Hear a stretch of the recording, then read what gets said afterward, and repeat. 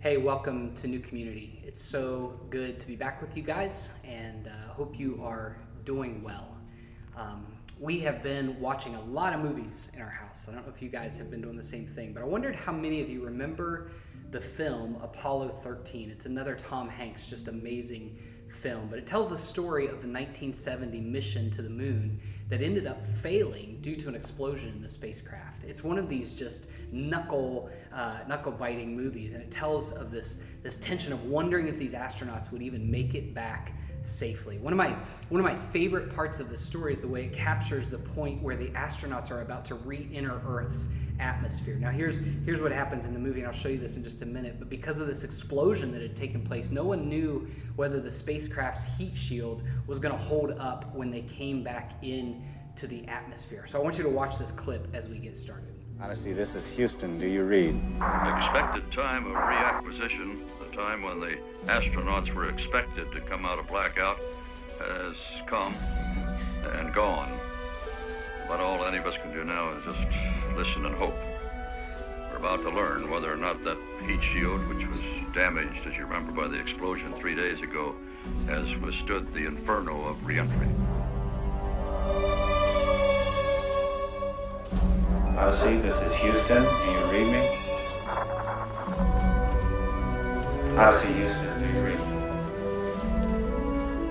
3 minutes, 30 seconds, stand by.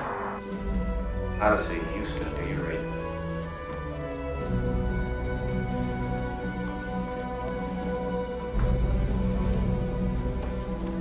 Odyssey, this is Houston. Do you read me?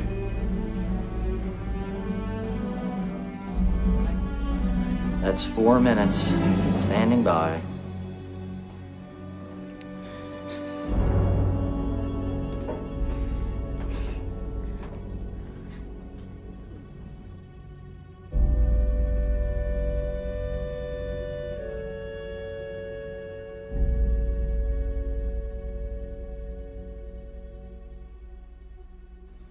Odyssey, Houston, do you read?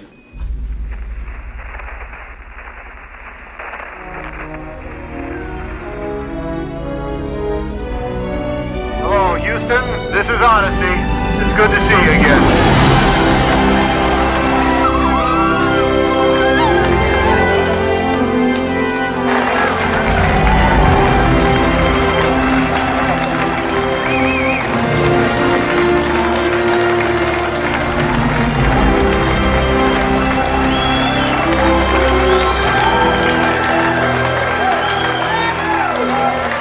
Odyssey, Houston, welcome home.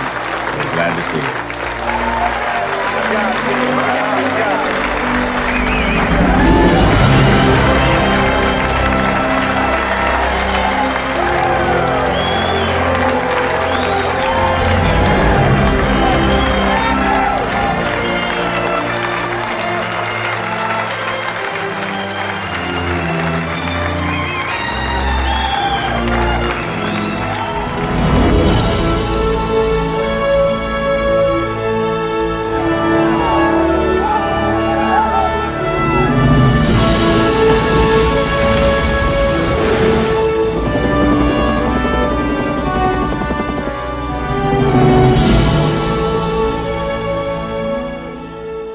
Isn't that clip great?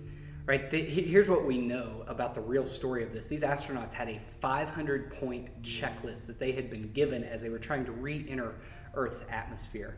In real life, they were blacked out, radio silent for a minute and a half longer than they should have been. The NASA folks said it was the longest minute and a half of their life. See, the fear there was that they would burn up on re-entry, that they actually wouldn't survive. These astronauts had been in space 142 hours, 54 minutes, and 41 seconds, and the biggest concern was the last minute and a half. There's this quote at the beginning of The Lord of the Rings, and it says, "The world has changed. I feel it in the water, I feel it in the earth, I smell it in the air. Much that once was is lost." If those of us living through this pandemic feel anything, I believe it's that. The world's changed. Since we've been under this stay-at-home order, I have not had 1 week go by where someone hasn't approached me, texted me, emailed me, called me, and said something like this: we will never be the same. There's a new normal. People are saying all the time, this is strange. Everything has changed. It's kind of like that Lord of the Rings quote. We feel, we smell, we sense that the world is different. We recognize it. But here's the thing, now we're in this season where things are starting to reopen. States are letting things slowly get back to whatever normal is going to be. People are going out. Town's been busy this week. Businesses are trying to start back up. We've entered our own reentry stage. And my concern in this has been that if we don't understand what it means to follow Christ and re-enter well, we may burn up. We may lose our minds, right? I actually wonder if re-entry is going to be harder than staying at home has been. I was reading an article this week about the effects the pandemic has had on us emotionally as a culture, and it said that nearly 1/2 of all Americans say the virus has harmed their mental health. Federal hotline for those with emotional distress that they have open saw a more than 1,000% increase in calls just in the month of April. Online therapy, there's a group called Talkspace. They found a 65% jump in clients since the middle of February. And those are the things that happened during the stay-at-home orders. So how are we doing with this reentry? I was thinking this week about how it may be harder actually emotionally and relationally as we re-enter. Just informally, it seems like the tensions are already rising. Some of you, I've heard from you, and you're more afraid than you have been this entire time of quarantine. You're more afraid of getting back to whatever normal is than you have been staying at home the whole time. You're scared because everyone else is starting to go back out.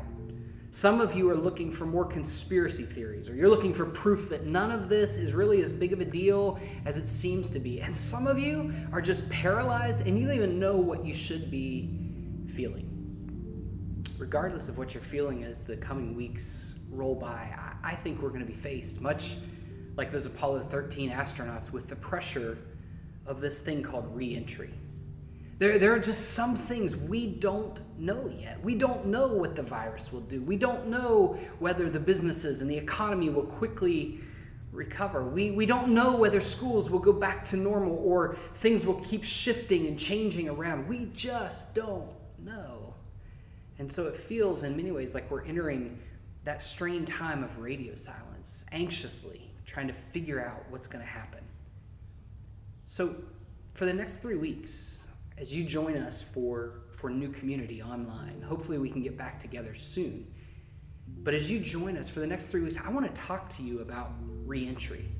I want to talk about the things that we do know. For those astronauts, they didn't know if the heat shield would hold up, but they did know that NASA had sent them a list of 500 things they could check off. And so they focused on those things, the things they could control, and it got them through the unknown. In this series, I want to give you some things that we can do as we are about to re-enter our world. Whatever level you're at, whether you can't wait to get back out there, you're just dying for restaurants to open, or whatever it is, or whether you're terrified, wherever you are in this process, I want to say to you, it's okay.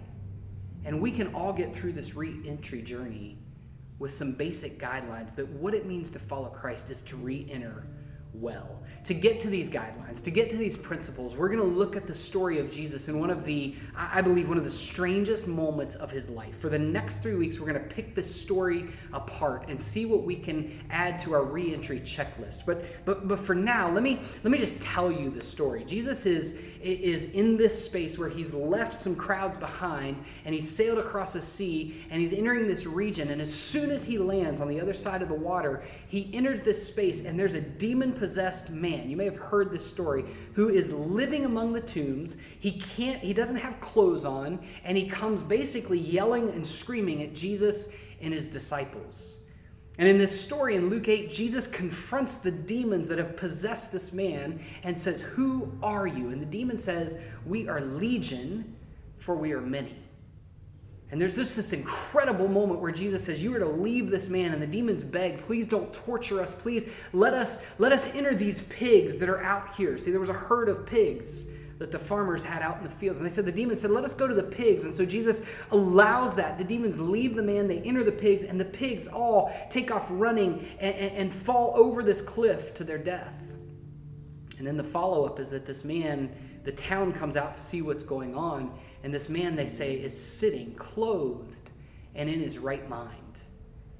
And the pigs, they notice, are dead. And so the town begs Jesus to leave their neighborhood. We'll talk more about that in a couple weeks. But the man wants to go with Jesus. And Jesus actually turns to the man and says, no, go back to your community and tell them all that God has done for you. I'm telling you, it's one of the strangest stories throughout the stories of Jesus' life. It comes out of Luke 8. And I'm so blown away by this story because we see so many different reactions to who Jesus is, to what he does, and ultimately this commissioning. Jesus makes this guy one of his first missionaries, this commissioning to say, go and tell your friends, tell your neighborhood, go re-enter your community and tell them what God has done for you. He was to go and tell his story of being cured, tell his story of the healing that had taken place. And the town would notice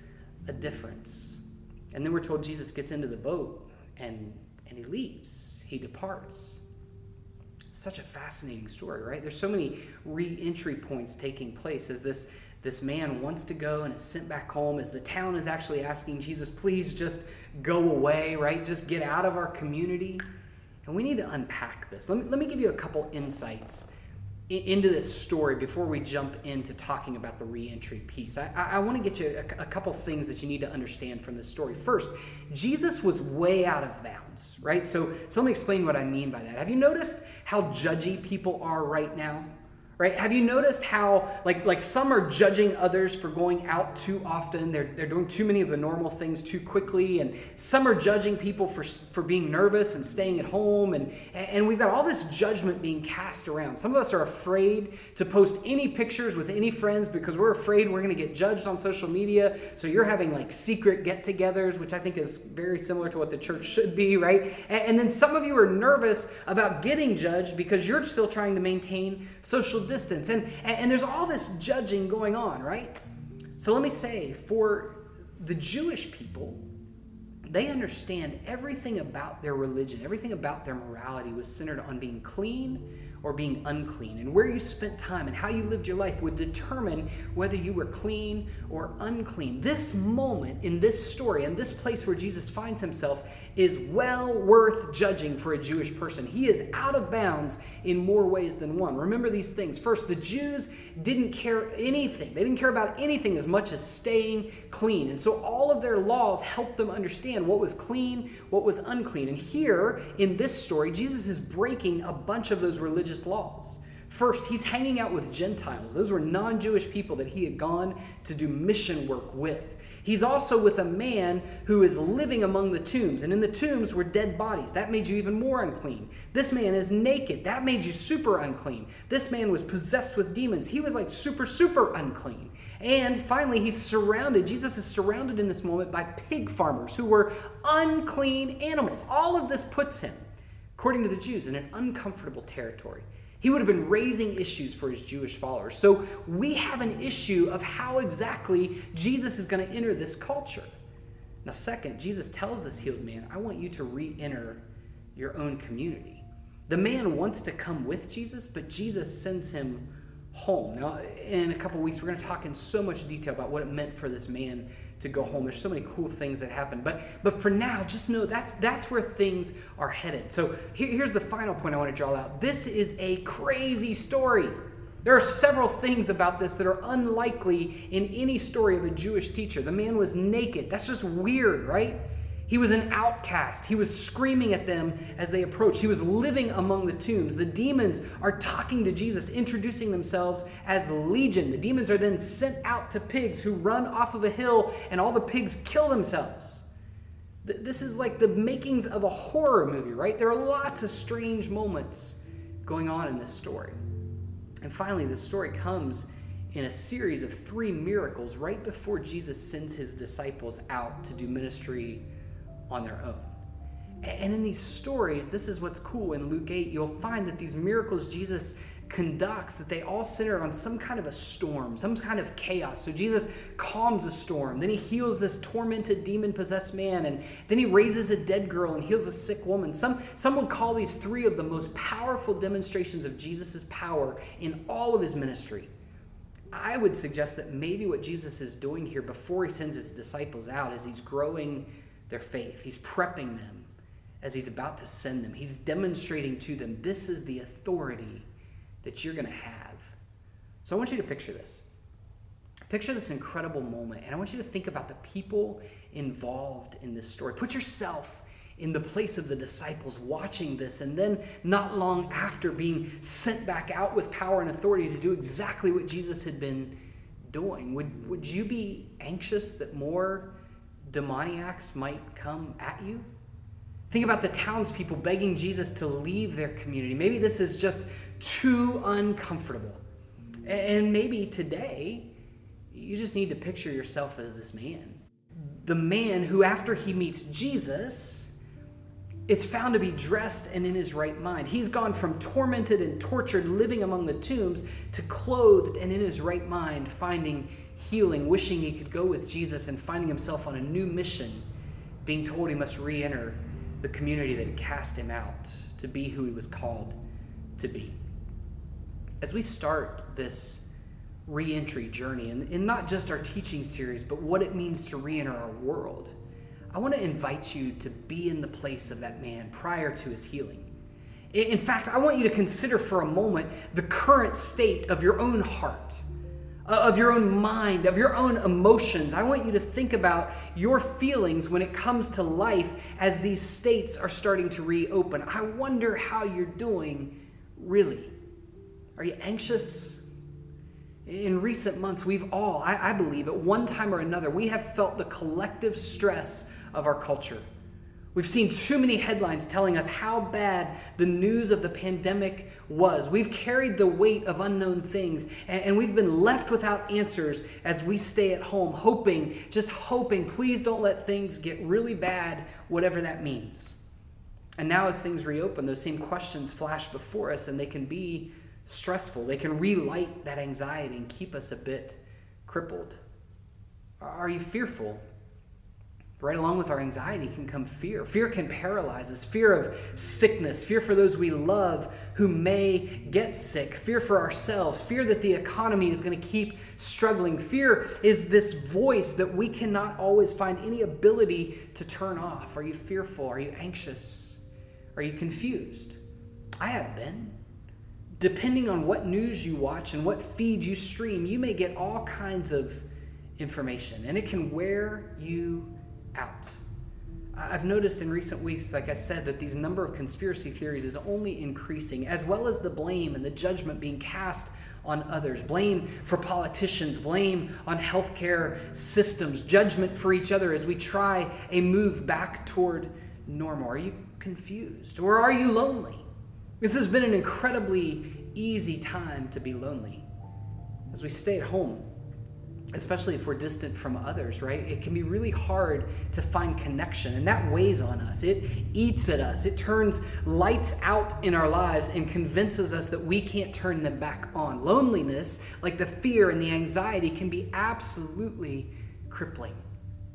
Can I just say to you, the scriptures give us, and I want you to grab this today, the scriptures give us a portrait of Satan and of the works of hell that is really different than the cute little pitchfork-carrying cartoon character that popped up in all the old Tom and Jerry shows. See, Scripture actually tells us that Satan is a prowling lion seeking whom he can devour.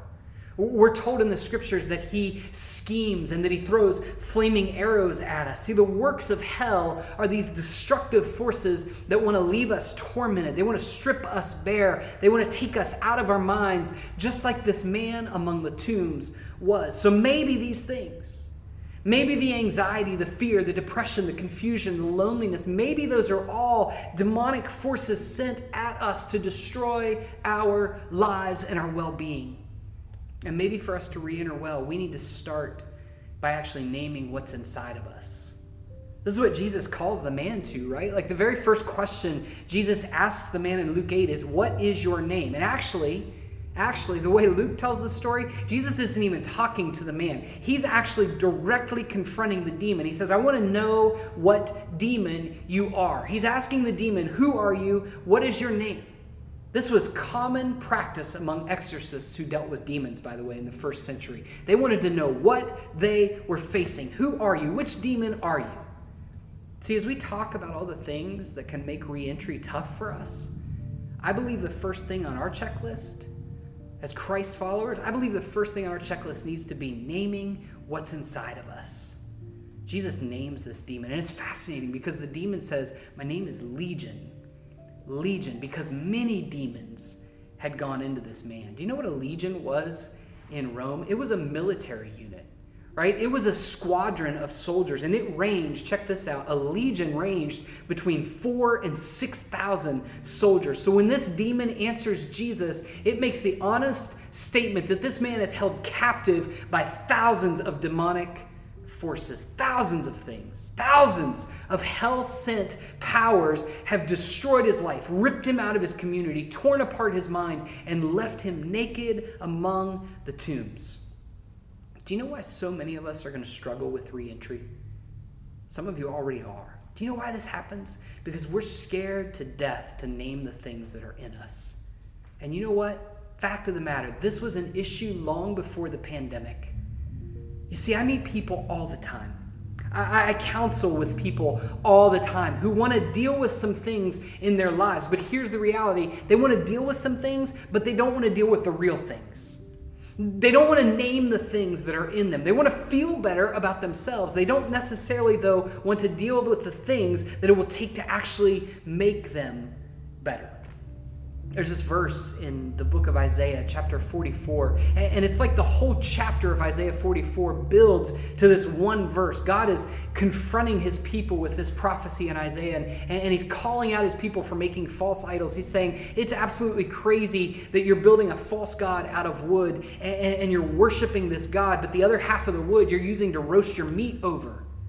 But in this chapter, God makes this statement about people who are caught up in the worship of idols. And here's what he says. He says, such people, these idol worshipers, they feed on ashes. And then he says this, a deluded heart misleads them. They cannot save themselves. He goes on, he says, or they can't even say, is not this thing in my right hand, this idol that I've made, is not this thing a lie? You see, too often we're holding things close to us, maybe in our right hands, things that are lying to us. I keep having this conversation with people about the idea of getting back to normal. And I keep hearing those things that some people are saying, I actually don't want things to go back to normal. I actually like some of what I've learned in this season of staying home. They like the slower pace. They like having more time with their kids. They like more meals at home. And they want to keep some of those things as new normals. And I agree with all of that. But you know what we're not saying in those conversations? You know what we're not talking about? We're not saying that the way we were doing life before was lying to us. We're saying we like all the good of this, but we're not saying, here's the things that I was doing that were lying to me. We're not saying that the constant rush, the overabundance of filling our schedules and entertaining ourselves to death, we're not saying that the constant on-the-move pace that we try to keep up, we're not saying that those things that we were holding so closely are lying to us. We're not saying that we actually had entwined ourselves with idols that we worshipped. I know that's strong, but we had. We were worshiping the idols of overcommitment. The idols of busyness as status symbols, the idols of hurry and what that meant to be normal. And here's the thing, if we don't name those things, if we don't name them as all idols and as lies, we're going to fail at re-entry. We're going to burn up. If we don't name the false idols, the works of hell that are in us before we get back to whatever normal is, we're going to miss the opportunity for God to heal us. I don't know if you've paid attention to this or not, but one of the benefits globally as the coronavirus pandemic has spread is that the levels of air pollution all across the world, in light of people staying at home and industrial efforts being slowed down, the effects of that, one of the great benefits is that pollution levels have plummeted. right? That the air in many places is cleaner than it's been in years, in a long time. But what happens when life gets back to normal? If we don't name the real issues, we will go right back to destroying the atmosphere, right? See, your life is the same way. All these things that you're feeling right now, the anxiety, the depression, the fear, the loneliness, the worry, the pandemic did not cause those. It simply magnified them. And I bet you know that. I bet you deep down, you understand that. I had to actually be forced to start living differently, staying at home and slowing down, to realize how our pace of life was killing us long before the pandemic. We had to find ourselves bored at home before we started being creative again. Have you noticed how much more you and your kids are creative in this season? But here's the thing. If we don't name what's in us, we'll never find what Jesus wants to do for us. If we don't name the things that are deep in us, holding us captive, we'll miss what Jesus wants to do with us, for us, in us. Let me extend this just a bit, because this might be the piece that helps you here. I want you to notice in this story that there is never one single moment where the demons fight against, resist Jesus' authority. Do you notice as soon as Jesus sets foot in their territory, in this man's realm, the demons are begging him, please don't torture us. When Jesus asks the demon's name, it doesn't hide, it doesn't resist. And when Jesus tells the demons to leave, the demons beg even for Jesus' mercy that they might enter the pigs. You know what that says to us? You know what that says to me? The confidence we have is that the worst forces of hell still fall under the very authority of Jesus. You know what Tom and Jerry messed up for us theologically? I'm going to undo your cartoon theology today. We think Satan, we think the devil, and Jesus are opposites. We actually watch those cartoons and we think they're of equal size, one on each shoulder, bickering about what we should do or what we shouldn't do. Listen, don't miss this. It's critical for reentry. There is no power strong enough to stand against the authority of Jesus Christ as King. Nothing. This man's life has been wrecked by the powers of hell. His entire life, he was tormented. Socially, he's been cast out. Relationally, cast aside. Emotionally, he had been demonically ripped apart, stripped, literally. And I get it. Because many of you, if you're honest enough to name the things that are in us, you feel the same way. You feel like your things, your issues, you feel like they have a control and an authority over you that you just cannot stand up to. But don't miss this. The monsters that hold us captive, those monsters can do nothing but submit to the authority of Jesus Christ. I read this story, and I read the story of those other demon possessions in the Gospels, and I try to rationalize them, right? Like maybe they had schizophrenia, maybe there were mental issues, or there were some psychological, physiological disorders. And you know what? Even if that's the case, it doesn't make the miracle of healing less amazing. But you know what happened when we lost the ability to consider Jesus actually confronting the demonic powers of hell all around us? You know what happened when we lost that? When we rationalized it away? We became weaker in our Christian faith. We became timid when we're called to courage. We became reluctant when we're called to be relentless. In the Screwtape Letters, this famous book by C.S. Lewis, he actually fictionalized letters between a senior demon named Screwtape and the letters that he wrote to his nephew, the demon Wormwood. And as Screwtape coaches his nephew, he speaks to several things. He gives his nephew tips on how to work against humanity. See if this sounds familiar. First, he says that when humans are lying awake in bed at night, Wormwood should encourage the human mind to run like crazy. He says we want him to be in the maximum uncertainty so that his mind will be filled with contradicting pictures of the future, every one of which arouses hope or fear. He said humans love to have courage. They like to imagine how they would be strong and exert control over the whole universe in lots of different hypothetical futures. Let him forget, Screwtape writes, that since they are incompatible, they cannot all happen to him, and let him try to practice courage and patience to them all in advance. He says put everything in his mind at once, all the unknowns, and help him forget that all of that can't happen at once. Screwtape goes on And he says he would counsel us all to nurture and watch this. This is our world, right? He says, make sure you nurture their hostility toward each other. Make sure when it's unknown that they start blaming each other. Make sure when anxiety comes that they start getting mad at the humans around them. In crisis, other people can become the threat or at least the sources of irritation to us. It's what we feel when we go to the grocery store looking for hand sanitizer and toilet paper and we find only empty shelves. We're instantly overcome. We're irritated and even angry toward the people who took more than they needed. We begin to see everyone else around us through a lens of judgment. Screwtape says, encourage that. Let that keep happening. Point out that other people are stupid. In all of this, C.S. Lewis says that what we need to do in this situation is to accept with patience, I love this, the tribulation which has actually been dealt to us. He says, accept it with patience. The present anxiety and suspense, accept it. For C.S. Lewis, the anxiety we feel about our future is the present cross we're called to carry. He says the Christian challenge is to take up that cross like Jesus took up his cross. We should acknowledge our fear, ask God for help, and then pray as Christ taught us in all of that, thy will be done. Do you know why Jesus had the ability, the inner courage to go to the cross, which was a re-entry, by the way? Because he knew the authority that he held as king.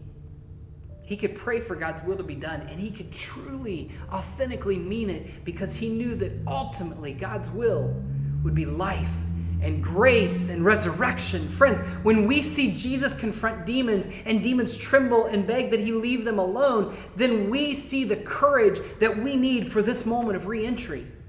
We see a king invading enemy territory, going way out of bounds and reclaiming the things that have been lost. When we find the courage to name the things that are in us, the things that have been holding us captive, and the things that we've held up as a false god, a false idol, that are actually lies in our right hand, we will find we have been given the same authority to undo the powers of hell and stand strong in our lives, even amidst the uncertainty of what it means to re-enter a society and truly live in the midst of a global pandemic.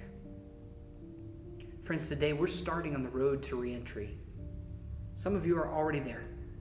And it's going to be, let me just tell you this, I don't know what all is going to happen. I don't know all the unknowns, but I do know in this season of re-entry, it will be an opportunity for the kingdom of God, for life the way God wants it to be for us, to extend into places that it hasn't been and flourish. It will be an opportunity for us to learn and be transformed by what we've experienced these past couple months. Or it will be an opportunity for the works of hell to rise up in us. I want you to hear me well. If you're in this very moment that we're facing culturally, feeling the crippling effects of loneliness or anxiety, of fear or depression, you are not alone. There is no judgment there. When we get back to meeting in this building, if you're not comfortable meeting with us because of the things that you're feeling, there is no judgment there. But you also have to be willing to name what it is that's in you, or those things will become the rulers, the strongholds of your life. If you're held captive by loneliness, name it. If you're crippled by despair, call it out.